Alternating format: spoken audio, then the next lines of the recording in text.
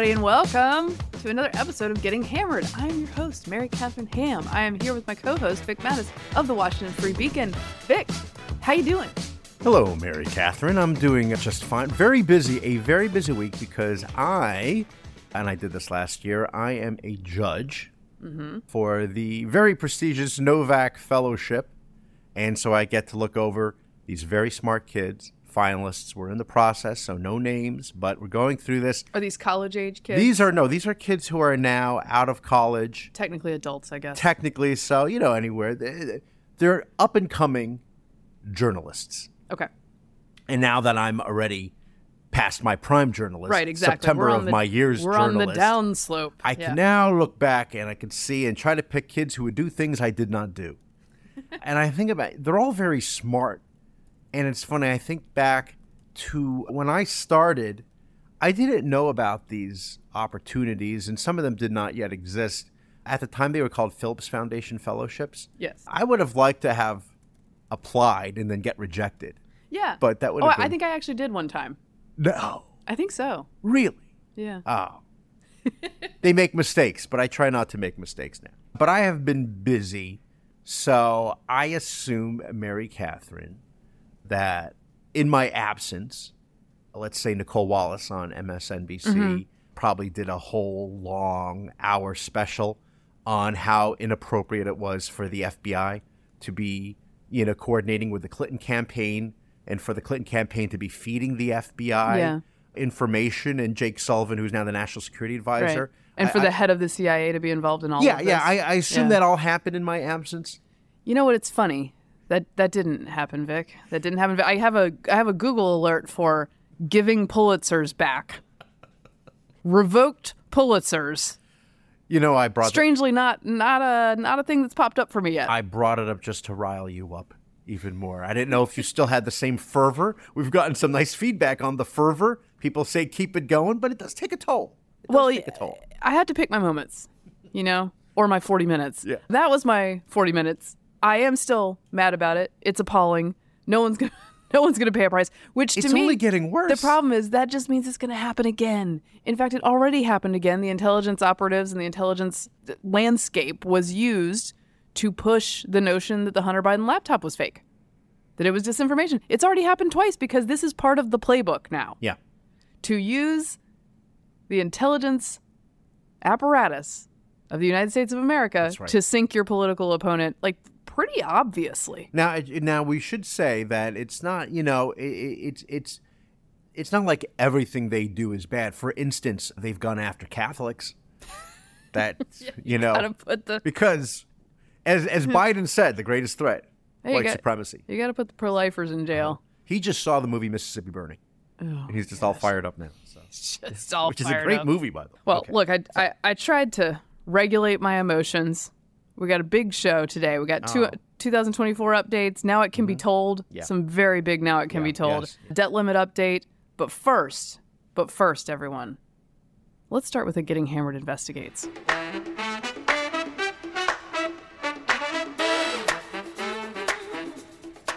Do you know what we need to investigate? What do we need to investigate? Royalty. Literal royalty. Let me turn my page because I believe I just scribbled a little note here that said Harry and Meghan underline. I have nothing else to this. Oh, okay. I saw this on Elevator News. I got you covered. Well, here's this. I saw it on Elevator News, and let me say this. That's the only thing you need. Yeah, although it's extremely biased, and they just reported in a almost Diana-like, and Dodie. Yes. Like situation. Yes. Paparazzi car chase, near fatal. Right. Go. What's happened? Here was the allegation. You guys can decide what you think of this, and then I'm just going to give you all the information. First, this is the allegation. Meghan Markle was at a ballroom in Manhattan, Ziegfeld Ballroom, being honored by Gloria Steinem as the Ms. Magazine Woman of Vision. Okay, already. Naturally. Okay, already we're off to a bad start. So she and Harry are there, and when they emerge, something happens where this part I don't understand. They don't get into one of their vehicles. They get into a cab. And a New York yellow cab. And apparently this is an attempt to throw them off. Evade paparazzi who they claim sent them on a 2-hour, near catastrophic car chase around Manhattan.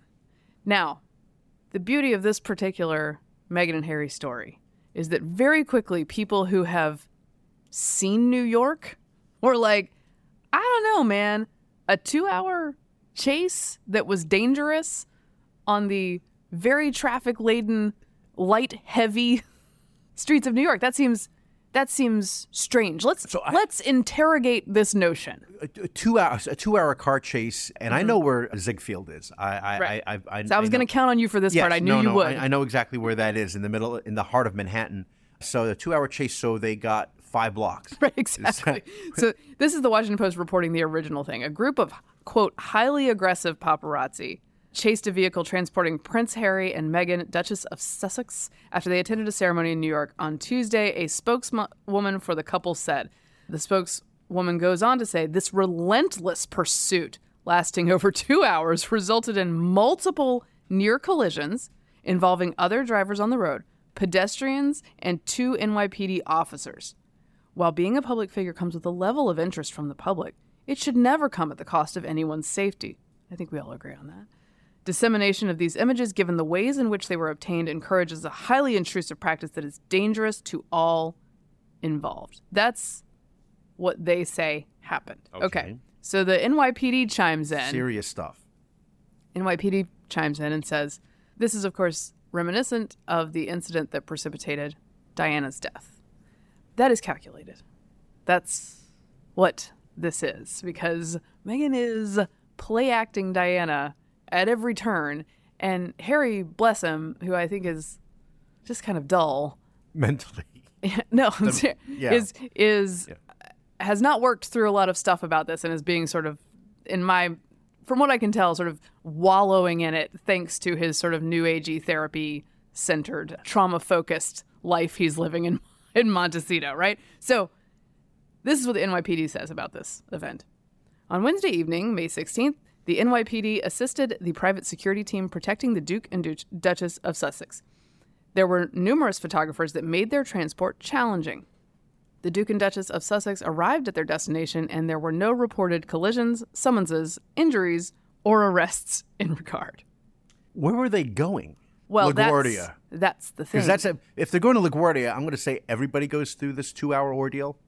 To get out of the city, they're not alone. They might have thought it was traumatic. It's traumatic for everybody. We're being chased. Oh my God. So I have to get the queen. In a turn of events that I appreciate, media decided to start asking questions about this allegation instead of just printing it. So the Washington Post talks to the taxi driver.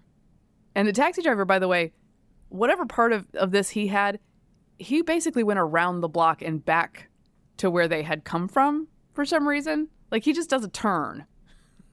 I think there's 2 segments to this chase, allegedly, but he says, this is him talking to the Post. His name is Sucharn Singh. He said he picked up Harry, Meghan, and an older black woman and 1 security guard. Her mother was with them. Around 11 p.m. on Tuesday outside New York City Police Department's 19th precinct. He said he drove them for a brief period during which it appeared they were pursued by other vehicles. Singh estimated that the entire journey lasted 10 minutes and said that he got the impression from the group that they had been already pursued by paparazzi before entering his car. So the cab, I think, theoretically is a way to foil the paparazzi. Singh said they were pursued by 2 vehicles, a black Honda Accord and an older gray Honda CR-V. They kept following us and coming next to the car, Singh said. They took pictures. After a few minutes, Singh said, the security guard grew concerned about the photographers and asked them to return to the police station, which is where they had left from. The guard thought they were too exposed and didn't want their location shared widely. This is one of the theories, that they were staying with some famous person, and so they didn't want people to know what their end destination was, so they end up just like getting together with the police and trying to figure out how to get home. But the main point is none of this seems near catastrophic or even dangerous, right? And yet that's the allegation throughout. Here's ABC police sources. They told ABC News that 2 New York Police Department detectives were present at the Ziegfeld when Harry and Meghan emerged from the event and drove alongside the couple's private vehicle to get them home. Okay, so that's the first part of this. Along the way, police sources Said photographers on bicycles are visible on security cameras, but not the kind of caravan described by sources close to Harry and Meghan. The police interaction with the couple lasted no more than 20 minutes, according to police sources. If the episode lasted the 2 hours Meghan and Harry said it did, it was because their security felt the need to take a circuitous route back to where they were staying, the sources said, so that it's not revealed where they're staying. Got it. The police sources didn't discount the idea that whatever occurred may have been scary for those involved. Your feelings are valid, Meghan. Yeah. So it's 2 different car rides. I think it's probable that from leaving the ballroom to getting to their eventual destination, that whole ordeal might have been 2 hours. Yeah. But the idea that this was like some dangerous car chase for 2 hours is just not true. I would say perhaps what is most legitimately traumatic is if they were in the cab for 2 hours, because that would be 2 hours of Maria Menounos on a loop doing movie trivia. How dare you attack Maria Menounos? Did I bring her up last time? Maria I feel Menounos like I did. is lovely. She's great. She's a great movie. You can see her at the gas station, or you can see her in the movie theater, or perhaps in the back of a cab. That's the best part of that cab ride. Yeah, plus the weather. All right already. I know what the weather is. So, it's just on a loop. Enter the paparazzi agency, Backgrid. Says, we value transparency and ethics in journalism, as most paparazzi agencies do, right? Which include providing fair and factual responses to claims. We are aware of Prince Harry's statement regarding an alleged near-catastrophic car chase involving himself, Meghan Markle, and her mother in New York City on Tuesday night. The company said in a statement to Entertainment Tonight, we want to clarify that we have received photos and videos from freelance photographers, 3 of whom were in cars and 1 of whom was riding a bicycle. It's important to note that these photographers have a professional responsibility to cover newsworthy events, blah, blah, blah. They say they're looking into it. But they do not say like, oh my gosh, I'm so sorry, because it sounds to me very much like this agency is not sure that that's what happened. And further, from my friends who are very into the royals, I know that Backgrid is one of the agencies that Meghan allegedly has called on herself before when she's going out in California. Interesting. To make sure, because, celebrities do that, to make sure that they're spotted out and about. Here's a quote from one of the paparazzo. Is that how you say it? A paparazzo. A paparazzo. Yeah, singular. Who did not want to be named, but he talks to ET. And he says, it's customary to follow cars with celebrities in NYC, but high-speed chases are not common due to the nature of the city's streets and the dense traffic. Additionally, the photographer notes, many paps opt to use bicycles or Vespas because they're faster than cars. The photographer claims that while paparazzi were following Harry and Meghan's car, multiple illegal moves by Harry and Meghan's driver were unnecessary and not at all customary with what other celebrities typically do in New York. Yeah. I'm picturing this with it's like a private security vehicle that has been ordered by Meghan to fishtail through the streets of Manhattan as if they are being we're being followed. Create drama. Turn quickly. Create the drama. We're doing barrel rolls. Everyone is in dire danger, except that the reason is because of the reckless driving that Harry and Meghan have ordered their security detail to do. Apparently, there's video of them blocking off streets at one point. For them. It's such a production. That great TV series called Extras with, what's his name for the British Office? Oh, yes. Why are we both blanking on his name? Yes, Ricky Gervais. Thank you, Jennifer. Thank you, Jennifer. Producer to the rescue. Ricky Gervais. And, sort of the rise and fall of, a B-list actor. Right. And when he was famous, famous enough because he was doing a really crappy sitcom, I believe, called When the Whistle Blows. Right. And he'd be like, these camera people are terrible. And then when he's no longer famous, he goes to a restaurant, can barely get noticed in the restaurant, barely get seated in the restaurant, get treated with that kind of respect because he's a nobody. And he walks out. There are all these camera people there, not for him. And he pretends like, oh, no, not me. Please stop. And, it gives that. There's a whiff of that here. Yeah. The other thing I thought this is like a South Park episode written already. Yeah, it is. Oh, yeah. They'll have a field day with this. And the other thing is, the first thing that came to my mind when you were describing a supposedly 2-hour chase in New York City is the much underrated movie from the 80s, Volunteers, with Tom Hanks and John Candy. And in order to, it's a good lineup. It is a good lineup. And he is escaping somebody, and Hanks and Candy end up in Thailand in the Peace Corps. There's a whole thing about it. But the key is the opening scene is where he's evading this guy, and they have a chase through New York City. And you can see the little map, and it gives you the dots and everything. And he's going up and down town, right. and they're doing it with like the background where you can see him in the fake background of the city until he ends up in Cape Cod, or something like that. So that's really kind of like what they're trying to conjure up here, and it's not. That's just. There's a couple strategic errors here, right? Because I think basically everyone agrees that the first version of this is not real. Yeah, and. Many people say, like, why do you worry about this stuff? It actually just bothers me because often these two are telling tall tales and it's never being examined. Yeah. Right? We just take their word for it and go, oh my gosh, how appalling that society has put them through this. Okay, well, this time we're actually asking a few questions and a couple people are sticking up for themselves. So, number one mistake, don't weave a story that involves people with actual cameras there the entire time. Right? Because the cameras will be running as it were. They have the evidence. And there are several pictures of Meghan in this car, quite serenely seated and not looking disturbed. Not that, look, I also look serene and beautiful when I'm upset about something. So I get it. Now, this is not the cab you're talking about in her private car. Yes, I think that's where the photos come from. If you're in a cab, you also don't want to move because you don't want to touch anything, actually. But also, this cab driver, who they switched from their vehicle to the cab driver's vehicle, he ain't on the payroll. No, he doesn't care. He doesn't care. Good for him. He's like, not to assume too much, but he's like first generation American immigrant. Like, I don't give a damn what your story and game is, Meghan Markle. This is what happened in my cab. And here he is. He's doing interviews with Sky News now. He's all over the place. I was crossing on 67th Street, and then the security guard hailed me. And next thing you know, Prince Harry and his wife were hopping into my cab. And as we went a block, we got blocked by a garbage truck, and all of a sudden, paparazzis came and started taking pictures. And then they were just about to give me the location and where they were gonna go, but then they told me to circle back to the precinct, so we circled back to the precinct. Nice people. They look nervous. I mean, I think they were being chased the whole day or something, so they were pretty nervous, But the security guard, he was on it. And what do you think about the description of this, the near catastrophic event? Oh, I don't think that's true. I think that's all, exaggerated and stuff like that, so don't read too much into that, But as far as you were concerned, when they were in your taxi, did you feel like you were in danger? No. New York City is the safest place to be, right?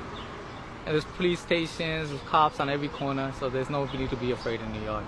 You didn't see any cars going over curbs or people banging on your window? I didn't see that. No, that must have happened earlier if they were being chased before on like 57, like Mayor Adam was saying, but not with me. Yeah. But they did seem nervous to you? They did seem nervous. Yeah. Was it a good tip? Yeah, it was great, man. 10-minute drive, $50, what that's what you asked for, right?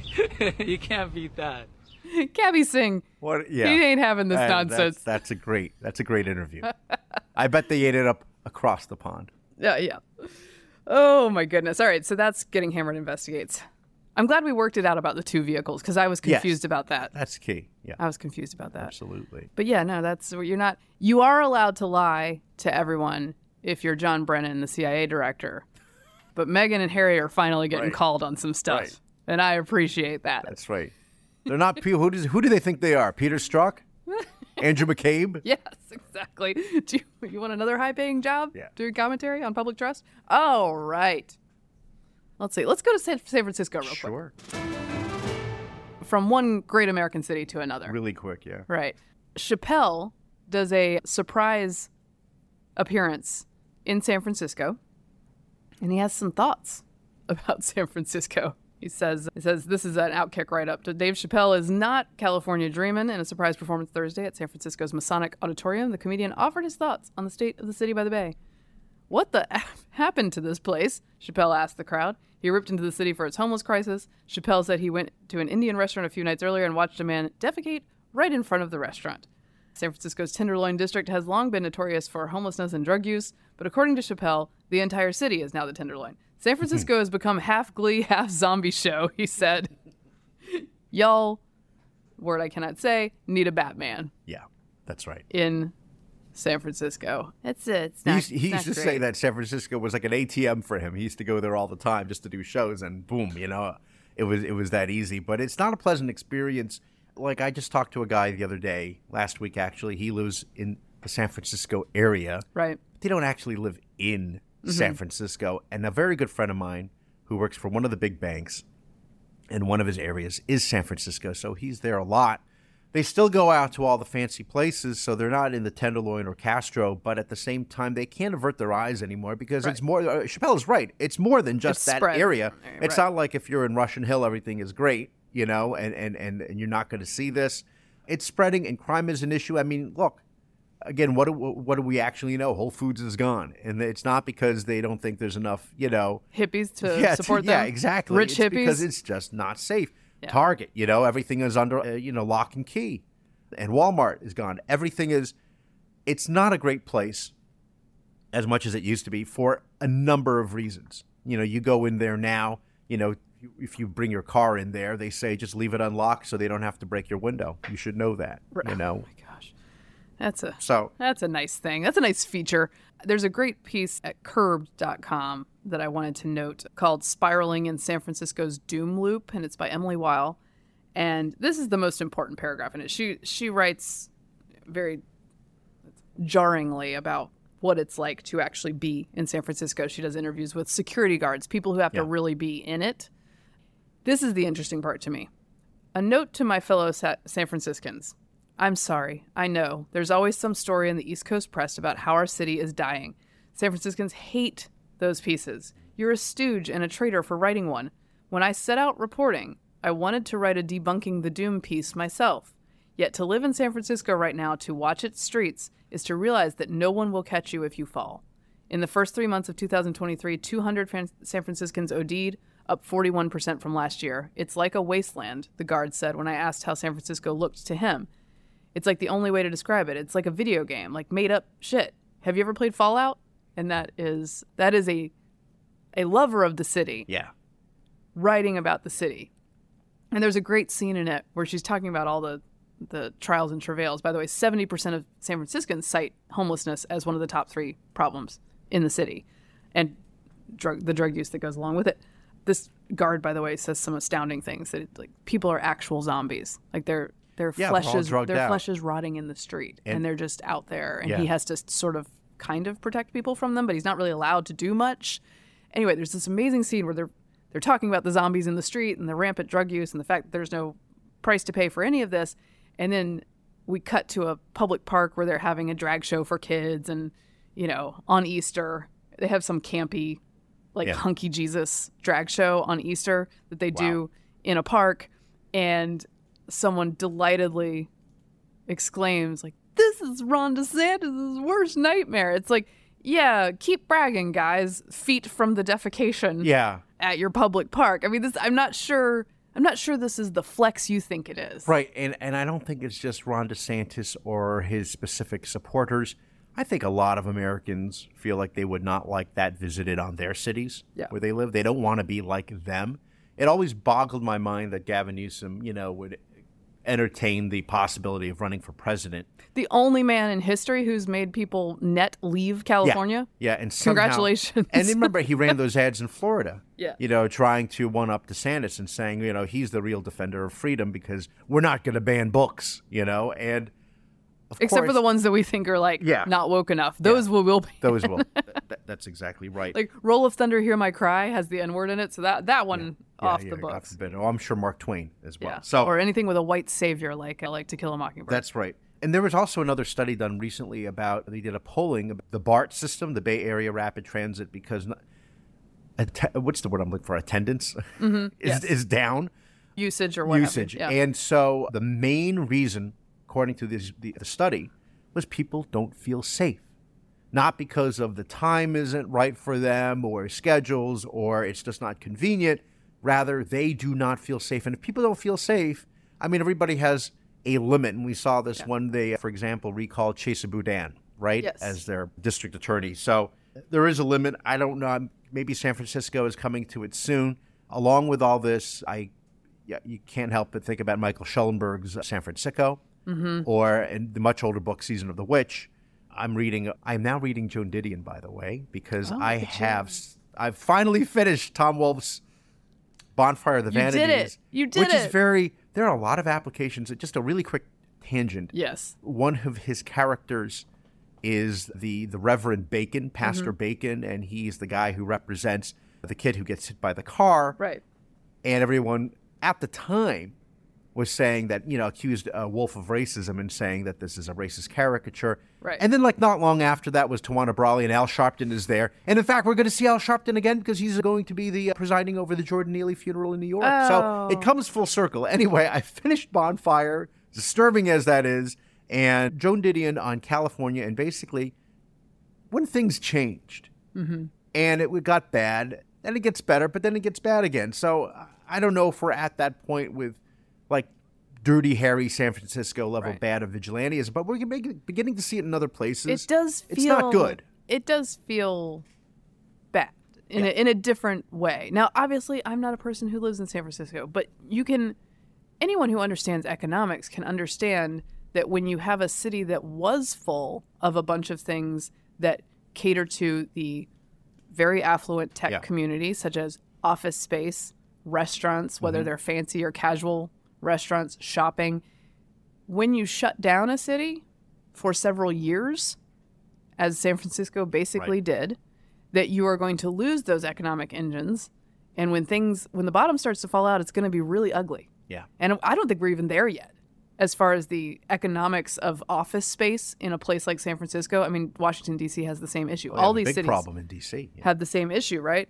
And it's going to get uglier and uglier. And that's the point of this woman in San Francisco writing for Curbed is this is a death spiral. And we might be on just the beginning of it. Right? Because the worse it gets, the more people move out. Right. But I think... And by the time they realize it, it's too late. Well, I think the tipping point, such that it is, for people who live in San Francisco or D.C., is, I think, being told that what you're seeing in front of your eyes is not real. That's right. I do think that makes people angry. That's what made people angry in San Francisco about the schools closing, about Chesso. Yeah. But how do you say his name? Boudin. Boudin Blanc. That, French name? Yes.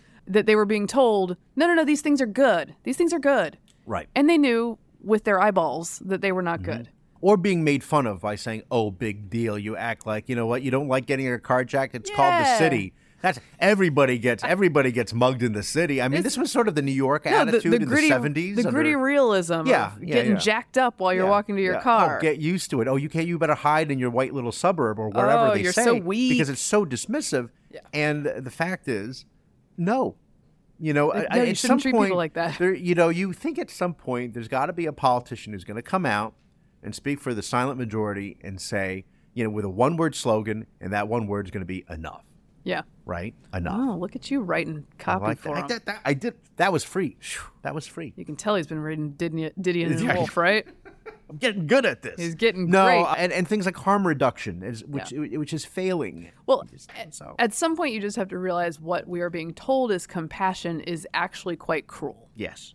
And how do you shift from that? I don't want the pendulum to swing entirely the other direction. Yeah. However, what we're doing in these places is not helping humanity, and it's not helping the very people that we say it's supposed to be helping, which is, by the way, why I'm not a liberal to begin with, because that seems to be nearly always the case. By the way, I'm going to say this because nobody has offered this as their project proposal for the fellowship that I'm that I'm overseeing. So this is my own. If I were a kid, mine would have been very edgy, the case for institutionalization. There you go.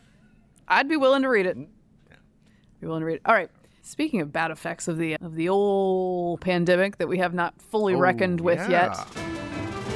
And when I say the old pandemic, what I also mean is really stupid policies. Yeah. Right? We should never allow it to be the pandemic caused, because there were plenty of policies. Oh, it's a handy term. Yes. There were plenty of policies that caused bad things that we should acknowledge instead of just pretending that it was, everyone got the big cold, and what could we do? Yeah, cold forced us to not get home for 2 years. Okay, so here's the New York Times. New York Times running some data analysis, and they've come up with some stuff, Vic.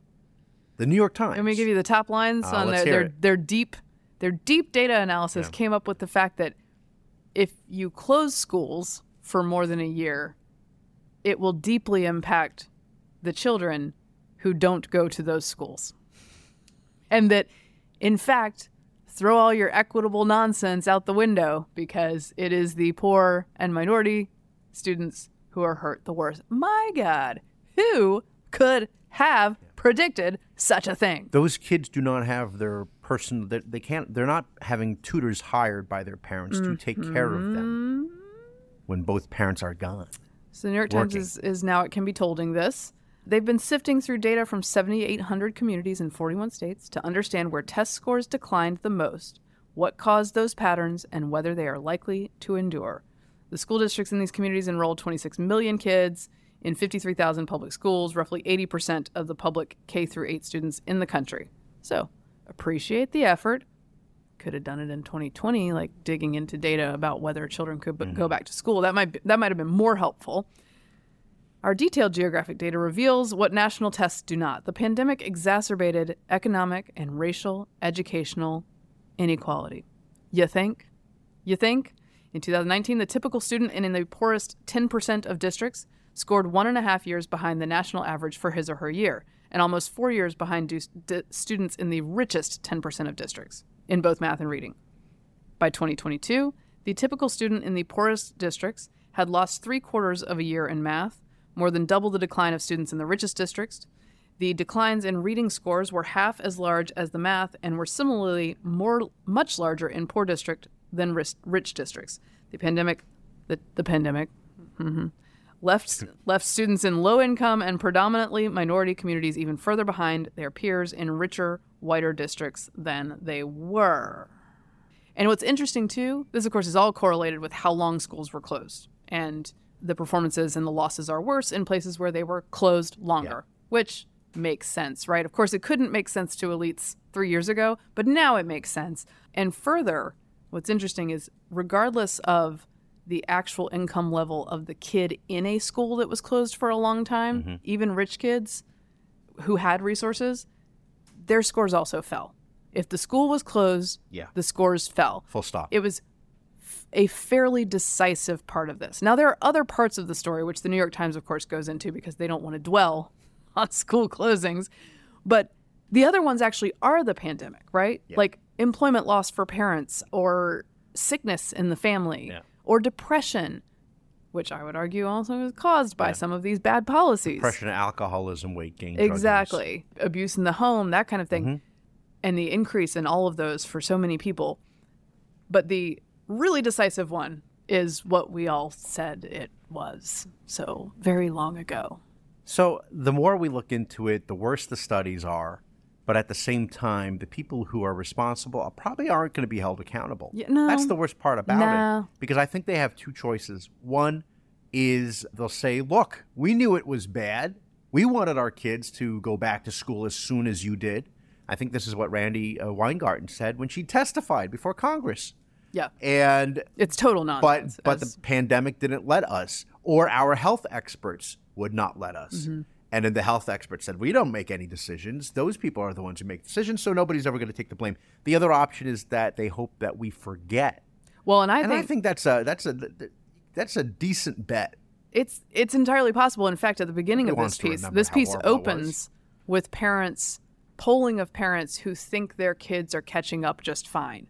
Because I think a lot of people really do want to put this behind them. That's one of the beauties of being a perpetrator of these bad policies, is a lot of people just want to be like, oh my gosh, that was a terrible 2 years. Can we just move on? Right. But the problem is, if parents aren't perceiving the gap properly, and schools are then covering up the gap, which is what a lot of them are doing now. They're like, ooh, these test scores are bad. Let's just not test. It reminds me of there's a scene in Chernobyl from the historic story of Chernobyl. There's a scene in there where they explain that they went in and got a reading on the Geiger counters, and it wasn't that bad. It was like medium. It's fine in there. But it was because the tools they were using topped out at this moderate reading. Yeah, the Röntgens. Yeah. They topped out at this moderate reading. So all the data they had suggested everything was basically okay. We'll recover from this just fine. That's what schools want to do. They're like, well, let's just use the Geiger counters that don't go to the lowest level. Yeah, the radiation's okay, guys. Randi Weingarten is like the overseer at the reactor. Yes. Not good, not bad. Exactly. All right, let me see the results. It's Nah, as not bad too as it bad. could be Yeah, if no. we just stopped testing. John Podhoretz always used to talk about the great reckoning that was going to happen because of how awful things were because of the lockdown and all these people, and we're going to remember come election day. That didn't really happen. No, that and that is interesting to me because I overread that. There are very few places where it happened. Obviously, factors. Youngkin in Virginia as governor is one of the places. The Republican governor of Nevada is a place where he ran explicitly on, hey, these guys really messed with you for the last couple of years. How about you have me? But I do think outside of electorally, we have yet to reckon with a lot of very, very serious problems that caused. And I know people want to move on, but the learning loss and the severe mental health crisis is not going to let us move on. 3 years ago, we're now in May. 3 years ago was really height of pandemic policy, shutdown policies, right? I was talking to my daughter about it and, what she remembers from 3 years ago when she was, in fourth grade. And she remembers when they, first of all, when I had to break the news that she's not going back. Mm-hmm. And she loved, her classroom. She loved her teacher and how often she cried and the whole thing. But the other thing was when they went back finally a year and a half later or so, and it was that hybrid where 2 days a week. Yeah. 2 days a week with a mask, and all the desks had been cleared out because they only had room for enough desks in the classroom because they were worried about, quote, overcrowding. Well, and they had to Lysol them every other day, which is why you had to have absolutely. 2 days a week. And there was no talking. You can't talk in the classroom. You can go outside and talk, but in the classroom itself, with the masks on, eat in silence. Yeah. It was nuts. Related news from the Wall Street Journal. Young Americans are dying at alarming rates, reversing years of progress. Let me just see if you can find the thing that's not there.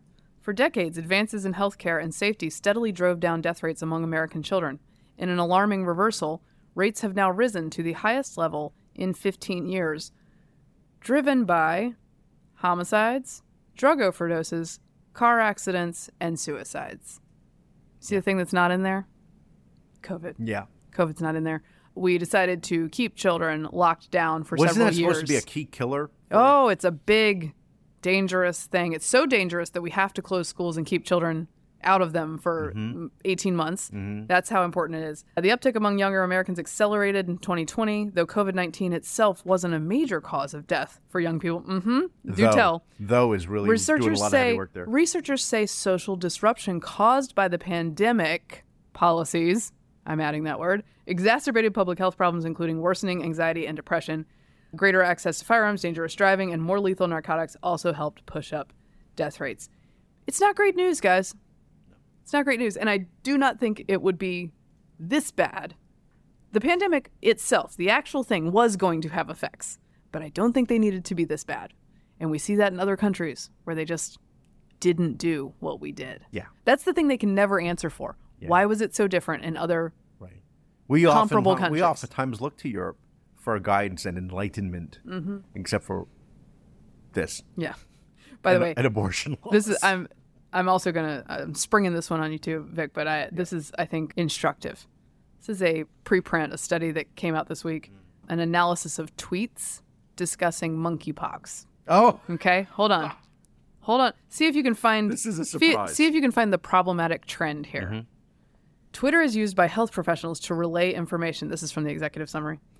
We sought to investigate the use of tweets to describe monkeypox risks to children and young people in school during summer-fall of 2022. To determine the number of tweets discussing the risk of monkeypox to children, blah, blah, blah. To determine accuracy, inaccurate tweets determine if the risk was minimized or exaggerated, and describe the characteristics of the accounts and tweets which contained accurate versus inaccurate information. And what they found, lo and behold, is that experts on Twitter routinely, and the worst of anyone, exaggerated the risks to children, to schools, in a replay of what they did in 2020. That's right. And again, it's almost like the intelligence snafu. It's going to happen again if you let people get away with it. Now, we try our best here. We need more listeners, obviously, in order to sort of like sway the tide. Sway the tide? the important thing that they needed to let kids know about monkeypox is that the kids need to limit their partners to less than 10.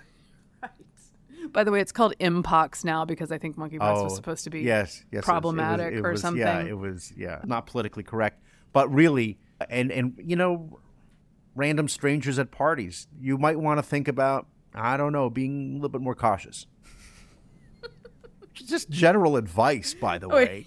You could be inviting a murderer. I found the stat I was looking for. Credentialed Twitter users were 4.6 times more likely to tweet inaccurate than accurate messages. We also demonstrated how incorrect tweets can be quickly amplified by retweets and popular accounts. In the case of monkeypox in children and young people, incorrect information exaggerated the risks 100% of the time versus downplaying the risks.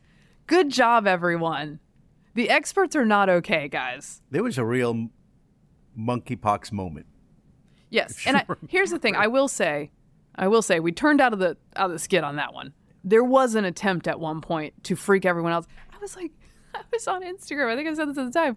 Like 30-something wine moms are like, should I be worried? Yeah. And I was like, my kids. Do I need to get my kids the vax? Do y'all have regular orgies at your house, or what is the scene? What is the complicating factor here that I don't know about, Becky? And did any of them say yes? And do you have their emails? Okay.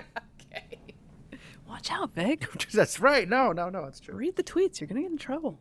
All right. So, yeah, everything's going fine. Yeah. The arbiters of the information are great. Have I said before, only trust us? Just us. Obviously. I mean, goes without saying. We're unprepared. Well, our listeners know that, but they need to tell their friends to tune in and trust. It's true. It's true. All right. Shall we do a debt limit update real quick? Sure. Why not? I wanted to do it partly because, look, there's been some developments. As where it stood before was that the good folks in the House, led by Speaker Kevin McCarthy, have passed a plan that allows the government not to default. By some miracle, Senate Republicans have said, we're behind that plan. Yeah. Which never happens. Those two groups don't often agree exactly. Democrats counted on Republicans to drop this ball. Right. Understandably, that was a fair read. But they didn't. No, they want to move it to conference. So now Democrats are having to deal with the fact that Republicans have the only plan on the table. And if they stand by their original position, which was we will not negotiate and we will only take a clean debt ceiling hike, they look like the ones who are pushing default. That's right. Even with all the media's attempts to cover up for them. And they do not have their act together because they have a strategy, but not everybody is quite on board. Right, and Biden, of course, is not really fit for leading a strategy or saying the word strategy. Although something terrible I shouldn't talk too much junk because, of course, famously, George W. Bush could not say strategy either, but for different reasons. We knew what he meant. But the worst thing that has come out of this, by the way, is that Biden had to cancel his trip to Papua New Guinea in order I saw that. Oversee debt limit negotiations. During AAPI Heritage Month, no less. It's such an indignity to my people, even though it's kind of the New Guineans and I are we're kind of a little bit regionally the same, but otherwise not. Well, it was of course, the New York Times wrote this up with the take that, everyone in Papua New Guinea had gotten ready and they'd done all this work to get ready to welcome the president, and wouldn't you know it, those mean Republicans back home foiled it by not having this done, except they need you to get it done, and they also got it done a month and a half early, and you are the one who hasn't done anything. At any rate, it's written up as if the Republicans in the Congress have betrayed the people of Papua New Guinea. But it's, you know what, two things. One, I do feel bad for the Papua New Guineans, I assume. Me too. Since, this is like the equivalent of that, one of my favorite movies of all time, Big Night. And, Stanley Tucci and Tony Shalhoub run the little Italian restaurant on the Jersey Shore in the 1950s. And the rival restaurateur tells them, pull out all the stops. I'm bringing Louis Prima in tonight. Right? The great Louis Prima, the singer, is coming in tonight. He doesn't. Oh. But they pulled out everything. They spent everything. Every last time. Because this is it. And this is how, the big moment. And now the Papuans are like, If it were Trump, it would definitely be racist that he had skipped this. Oh, it would be such an insult. So I'll tell you what's really interesting here. One is the blaming of Republicans. That's a very KPJ move, right? Karine Jean-Pierre, KJP move, because she keeps on saying the reason why we haven't been able to resolve this crisis and this looming default is because Republicans can't get their act together. Mm-hmm. Except it is seems together. like all they're doing is getting their act together by they're passing. There's literally an act. There is entitled. That's We right. don't have to default. I don't That's think right. that's literally the That's one, right. but that's what it does. They also. It's interesting to me the Biden folks and Democrats are acting as if there's no actual written legislation that already does this. Mm-hmm. They're like, how could we know what the Republicans want? Well, it's written in a law. It's like just written down. Yeah. By the way, second look at Kevin McCarthy.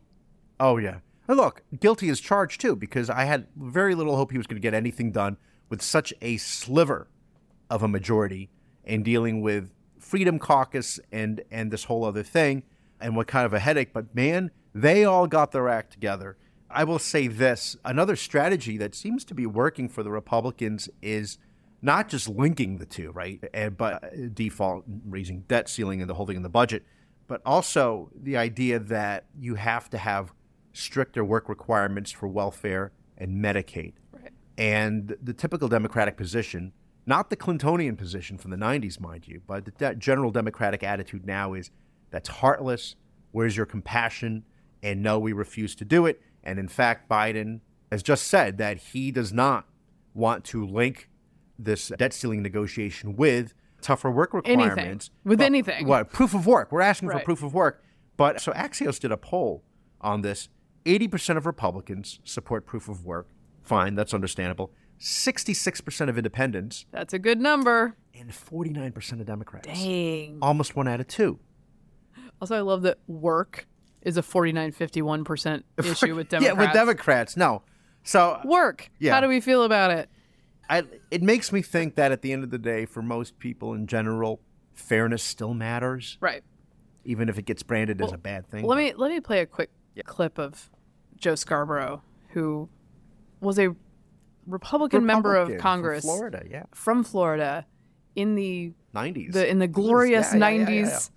Under Gingrich. At one point, put a bill on the floor suggesting the eradication of several federal agencies. Yeah. Right? He's just like, we don't need these, because he was a true believer. This is Joe Scarborough hosting his MSNBC program, and I just deeply disagree with this form of argumentation, and it illustrates how far we are from dealing seriously with any of our debt problems. Like, we don't have any money, guys, but we're not going to deal with it because of this kind of discussion. The budget, those cuts would be absolutely catastrophic. What that would do, of course, it would make getting on a plane far more dangerous. It would getting in a car with your family, going on vacations, far more dangerous. All the safe transportation safety, getting on a train, far more dangerous. It would make the food that you feed your children at night far less safe. It would. I mean, you could go down the list, Stephen. It's just. Those numbers are not possible. And as far as the IRS goes, it would make the IRS even less responsive to taxpayers who are being audited or need a refund. And the IRS is already operating on 1980s technology right now. So I bring that up. I want you to, if you could, do a couple things for me. First of all, tell Americans how else their lives would be made more difficult, more dangerous if you slashed 50% of that 11% of the budget, which is all the things that we think of as government outside of the Social Security, Medicare, Medicaid, defense. This is the argument for freezing spending. Like, that freezing, if the already inflated levels of spending from 2022 in our Leviathan state, if you freeze it there, this is what shall befall you, according to Joe Scarborough. This GOP bill will kill as many people as net neutrality did, if you remember that. Yes, countless Americans died for net neutrality. This is not a grown-up way to have a conversation. No, but it is amazing you get paid to do it. Golly. That's what you're up against when you're having these discussions about whether we can link any of this to being responsible in any way, shape, or form. Yeah. I'll give you just the 2-paragraph rundown from Liam Donovan, who I suggest you follow on Twitter if you would like to know the nitty-gritty of this. LP Donovan. What's the endgame look like? Short of the unlikely and messy capitulation of one side, resolution of the current impasse will require a strategically ambiguous and plausibly deniable connection between the debt limit increase on one hand and a budget deal on the other. It's fairly simple to imagine the terms of a deal both sides could live with in aggregate, but President Biden can't be seen as having paid a ransom to Republicans on the debt limit, who in turn can't be seen as caving to Biden on a clean increase. For all his insistence on an unconditional debt limit bill, the president has clearly and repeatedly signaled his willingness to negotiate on the budget. Given the reality of divided government, he has little choice but to make concessions on this side of the ledger. While it may seem like semantics, the distinction between these two tracks, debt limit versus spending budget, is the best way to square the circle, providing a permission structure for Biden to engage and both sides an opportunity to save face. But we wouldn't even be there if Republicans hadn't put something on the table to start. And they made him blink. It would have been so much easier again. Sorry, Kevin McCarthy. I underestimated you. Now it can be Now told. it can be told. Now it can be told. For both of us. Now it can be told by me. No. Yes. He's over there just passing stuff, making it look easy. What they wanted was, again, to de-link the two and kick the can down the road regarding our deficit and our debt. But that road is coming to an end. I hate to keep on thinking about, what Trump said at his town hall rally on CNN when he said that the default is it's not a matter of if but when. And the only way to stop that, of course, is if you do something about all McCarthy's asking for is, can we just spend the same amount that we spent last year, which is a lot of money. And yeah, our folks in the media are like, so many people will die. Yeah. So many people will die, guys. Amazing. Your children will not have unpoisoned food if we do this. All right. Should we do some good news to close? What? Yeah, let's do. 2 things. One, I would like to put an update out there just because it broke today. There is some reporting that Ron DeSantis will enter the 2024 race next week. So stay tuned for that. We will have much to say about it. Big news. We should go down to Florida for that. I'm actually going down to Florida anyway next week. How dare you. I was going to say something else, but I can't say it on the show. I'm going to Florida, so maybe I'm part of this announcement. Do you ever think of that? Maybe someone's a little VP knob. Campaign. Oh, wow. I was going to say campaign manager, but okay, go right up for it.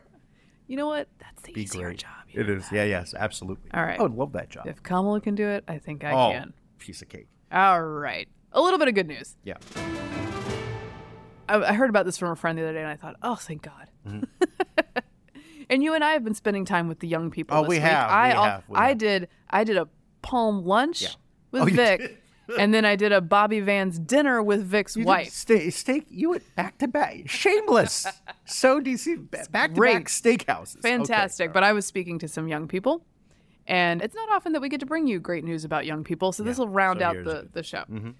Dumb phones may be falling out of fashion on a global scale, but it's a different story in the U.S. Companies like HMD Global, the maker of Nokia phones, continue to sell millions of mobile devices similar to those used in the early 2000s. This includes what's known as feature phones, traditional flip or slide phones that have additional features like GPS or hotspot. Quote, I think you can see it with certain Gen Z populations. They're tired of screens, said Jose Briones, dumb phone influencer and moderator of the subreddit r/dumbphones. They don't know what is going on with mental health, and they're trying to make cutbacks. There is a bit of a movement of Gen Z to go, gosh, I'm really being held hostage by this phone. Let me leave it at home sometimes, but what do I need? I need something where people can get in touch with me. So they actually have two phones, which the actual important stuff. Counterintuitively sounds bad, but having two phones means you can take the dumb one out with you and you're not in your phone all night because you can get some text, you can send some text, you can call in an emergency. That's it. But you don't need the whole social media world at your fingertips. That's right. You can spend the remainder of your life living in real life, in the moment, as opposed to capturing the moment, I hate doing that, by the way, because sometimes you want to get a video of your kid if they're performing or something, and I'm feeling like I'm not there anymore. I try to limit myself. Like I'll do like a verse of a song if my kids are singing, and then I shut it down just so that we have a little something to send the grandparents, and then we move on.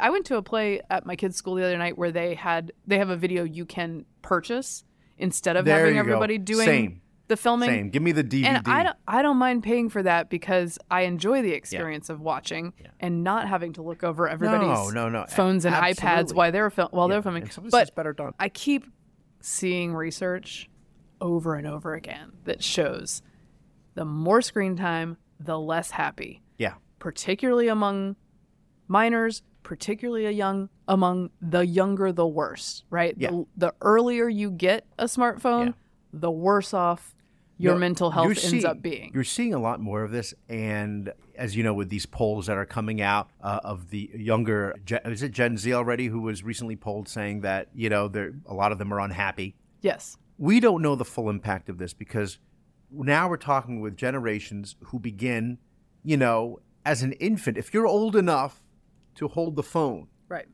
And then going out to a restaurant or wherever, look at the phone.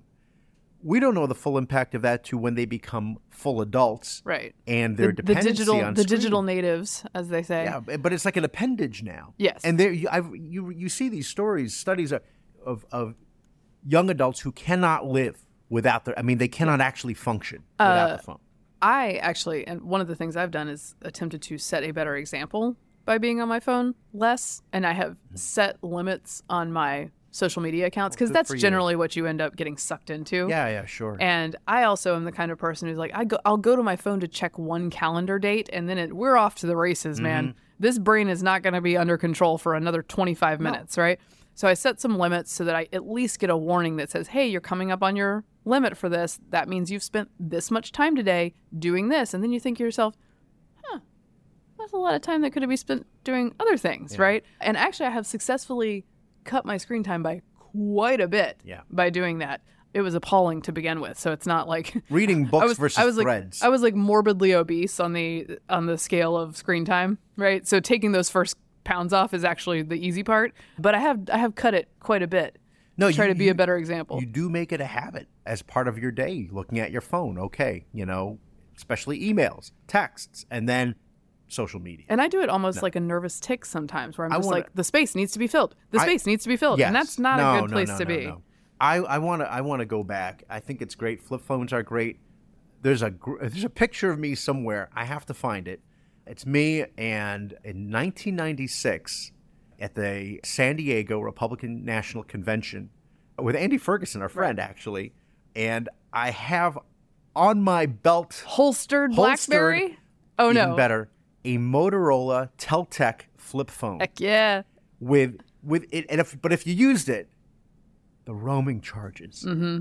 You had to take out a second mortgage for the roaming charges. I remember when I got my first BlackBerry. Oh yeah.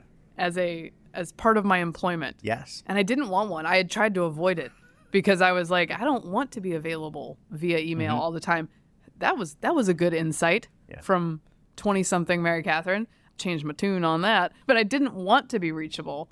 And then I got this BlackBerry. And you remember back when we would go to conventions, right? To the RNC or the DNC. And we did that with such little technology. Yeah, how did we do that? How did we find each other? How did we find anything? How did we find each other? Like, okay, let's meet here at this time, It's just, oof. Sometimes it was just luck. I believe it was the 2012, or was it? It might have been 2008.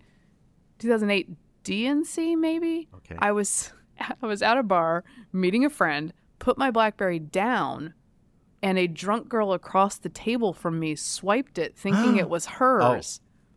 And then I couldn't figure out what in the world happened. And say, I did not happen to be inebriated. And I was like, this is very disconcerting because I do not know what happened to this phone. I have to go to the hotel and pay long distance charges on the hotel phone to get in touch with anybody about canceling my phone, about finding out where I should go. And then this chick, who was a friend of a friend, figures out that she's stolen my BlackBerry. At which point, this is the audacity. I would love to have this amount of audacity. She's like, come meet me here and I'll give it back to you. I'm like, how about you come meet me here? You meet me. What did she here. do? What did she do? Like for a job? Yeah. I don't know. Is she some She's important person? Some early techie kind of I see. Involvement. Anyway, that's my story. How much was that hotel bill? Oh, God, I don't know. For the phone. You are probably the last person who used a hotel phone, with the exception of calling room to room. I know. Anyway, but I'm a sucker. I went and met her, and I got my phone back because I needed my phone. I want to get to the point where we can go even I want to take it further back where the new thing is, forget about the flip phones, but corded phones. I like it. I want a perimeter. I like it. I can only talk. Like you have to go to this part of the house to talk on the phone. That's it. Hide in the closet and then pull the cord over for privacy. Okay, that wraps up this episode of Getting Hammered. Remember, you can subscribe to us on iTunes, Google Play, Stitcher, and you can follow me on Twitter at Victorina Mattis. I'm at MKHammer on Twitter, at MKHammerTime on Instagram. Thank you for getting hammered responsibly. This has been a Nebulous Media podcast.